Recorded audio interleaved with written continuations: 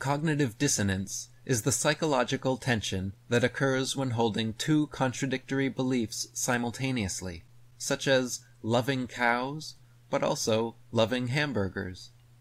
The discomfort experienced when holding two incompatible cognitions isn't necessarily a bad thing, and in fact can act as a catalyst prompting positive changes. It becomes problematic, however, when people experiencing cognitive dissonance instead display denial, angst, anger, incredulity, or exasperation. Those suffering from crippling cognitive dissonance will often blame other people or outside factors, avoid certain subjects, and rationalize poor decisions. The psychological tension of cognitive dissonance can be relieved, though, once the seemingly contradictory cognitions find a way to sensibly coexist. If you love cows, but also love hamburgers, for example, you might try cutting down your consumption, or switch to some of the many vegan hamburger options. Aristotle said, "Nothing is more challenging than the ability to study, debate, and think through a concept without immediately accepting or rejecting it. It is the mark of an educated mind to be able to entertain a thought without accepting it." And F. Scott Fitzgerald wrote that the truest sign of intelligence is the ability to entertain two contradictory ideas simultaneously. In other words, the ability to ponder opposite ideas without experiencing crippling cognitive dissonance is the mark of a balanced mind. The capacity to consider contradictory cognitions without immediately accepting or rejecting one of them is one of the surest signs of intelligence. Every issue has at least two sides, often three or more, and if you have only researched or thought about one side of a subject without ever giving due diligence to differing perspectives, that is nothing but willful ignorance. Those who are able to refrain from judgment long enough to genuinely research and weigh the evidence from all sides of a given issue are the most likely to arrive at truth. For a truly insightful, concrete case study in cognitive dissonance, I recommend delving deep into the subject of cosmology. Consider this. We have been taught that we live on a giant sphere floating in space, tilting on its vertical axis, wobbling through a precession, and spinning through the seasons. This spinning ball Earth reaches speeds of over 1,000 miles per hour at the equator, and causes an optical illusion of the sun, moon, and stars revolving over and around us.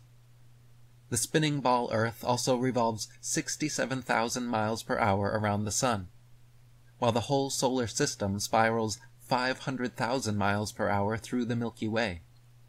And the entire Milky Way galaxy shoots off millions of more miles per hour from a creationary explosion 14.7 billion years ago.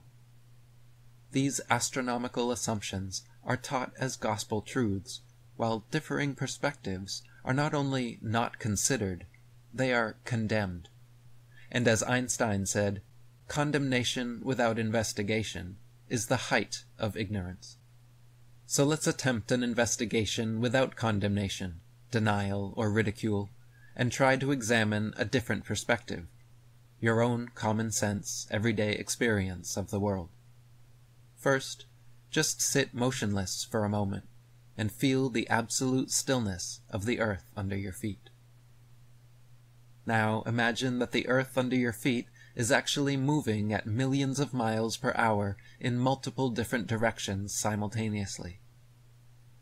These are two opposing ideas, two contradictory cognitions, but you can consider them both without choosing between them, because one is your everyday experience of the world, and one is what we are all taught in school. Now look up to the sun, moon, or stars, and watch them slowly revolving over and around you as you sit stationary beneath them. Next, try to imagine instead that the luminaries above are actually more or less motionless, but it is you yourself that are slowly revolving under and around the sun, moon, and stars. Again, these are two opposite ideas that cannot technically both be true, but we can at least consider both perspectives without immediately accepting one and rejecting the other, because one is your everyday experience of the world, and one is what we are all taught in school. Looking up at the sun and moon, notice how they appear almost exactly the same size and distance, and follow similar paths over and around the earth. Now imagine instead that the sun is 400 times larger than the moon, 400 times farther away, and that they trace very different paths, the moon revolving around the earth, while the earth and moon revolve around the sun. Again, one is your common sense, everyday experience of the world, and one is what we are all taught in school. The next time you go to the beach, climb a mountain, or ride in a plane, take notice of the horizon and how it is always horizontal, perfectly flat, 360 degrees around, and rising to your eye level, no matter the altitude. Then try to imagine an altitude at which the horizon falls far below your line of sight. Imagine looking out your plane window and seeing a curved hump of horizon so low you have to be pressed to the glass looking down to even see it. As high as you will ever experience, or amateur balloons can capture, the horizon always rises to eye level and remains flat 360 degrees around. But we can easily imagine otherwise, because we have seen images of outer space showing a spherical Earth. Everyone on Earth, regardless of what they believe about reality, is able to understand both of these opposing perspectives without experiencing any kind of cognitive dissonance, because one is their everyday experience of the world, and one is what they have been taught about the world. What happens, though, when people who have been taught one thing for their entire lives are then told what they were taught is wrong? What happens when they are told that their common sense was correct, and that their everyday experience was reality?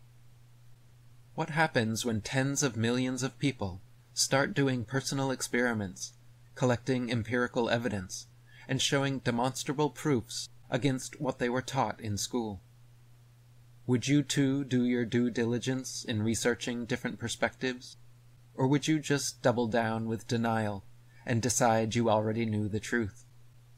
There has been a recent resurgence in the subject of cosmology for just this very reason. Tens of millions have realized that what we were taught to imagine about reality is just one possible perspective, and our common sense, everyday experience should not be so casually and callously discarded.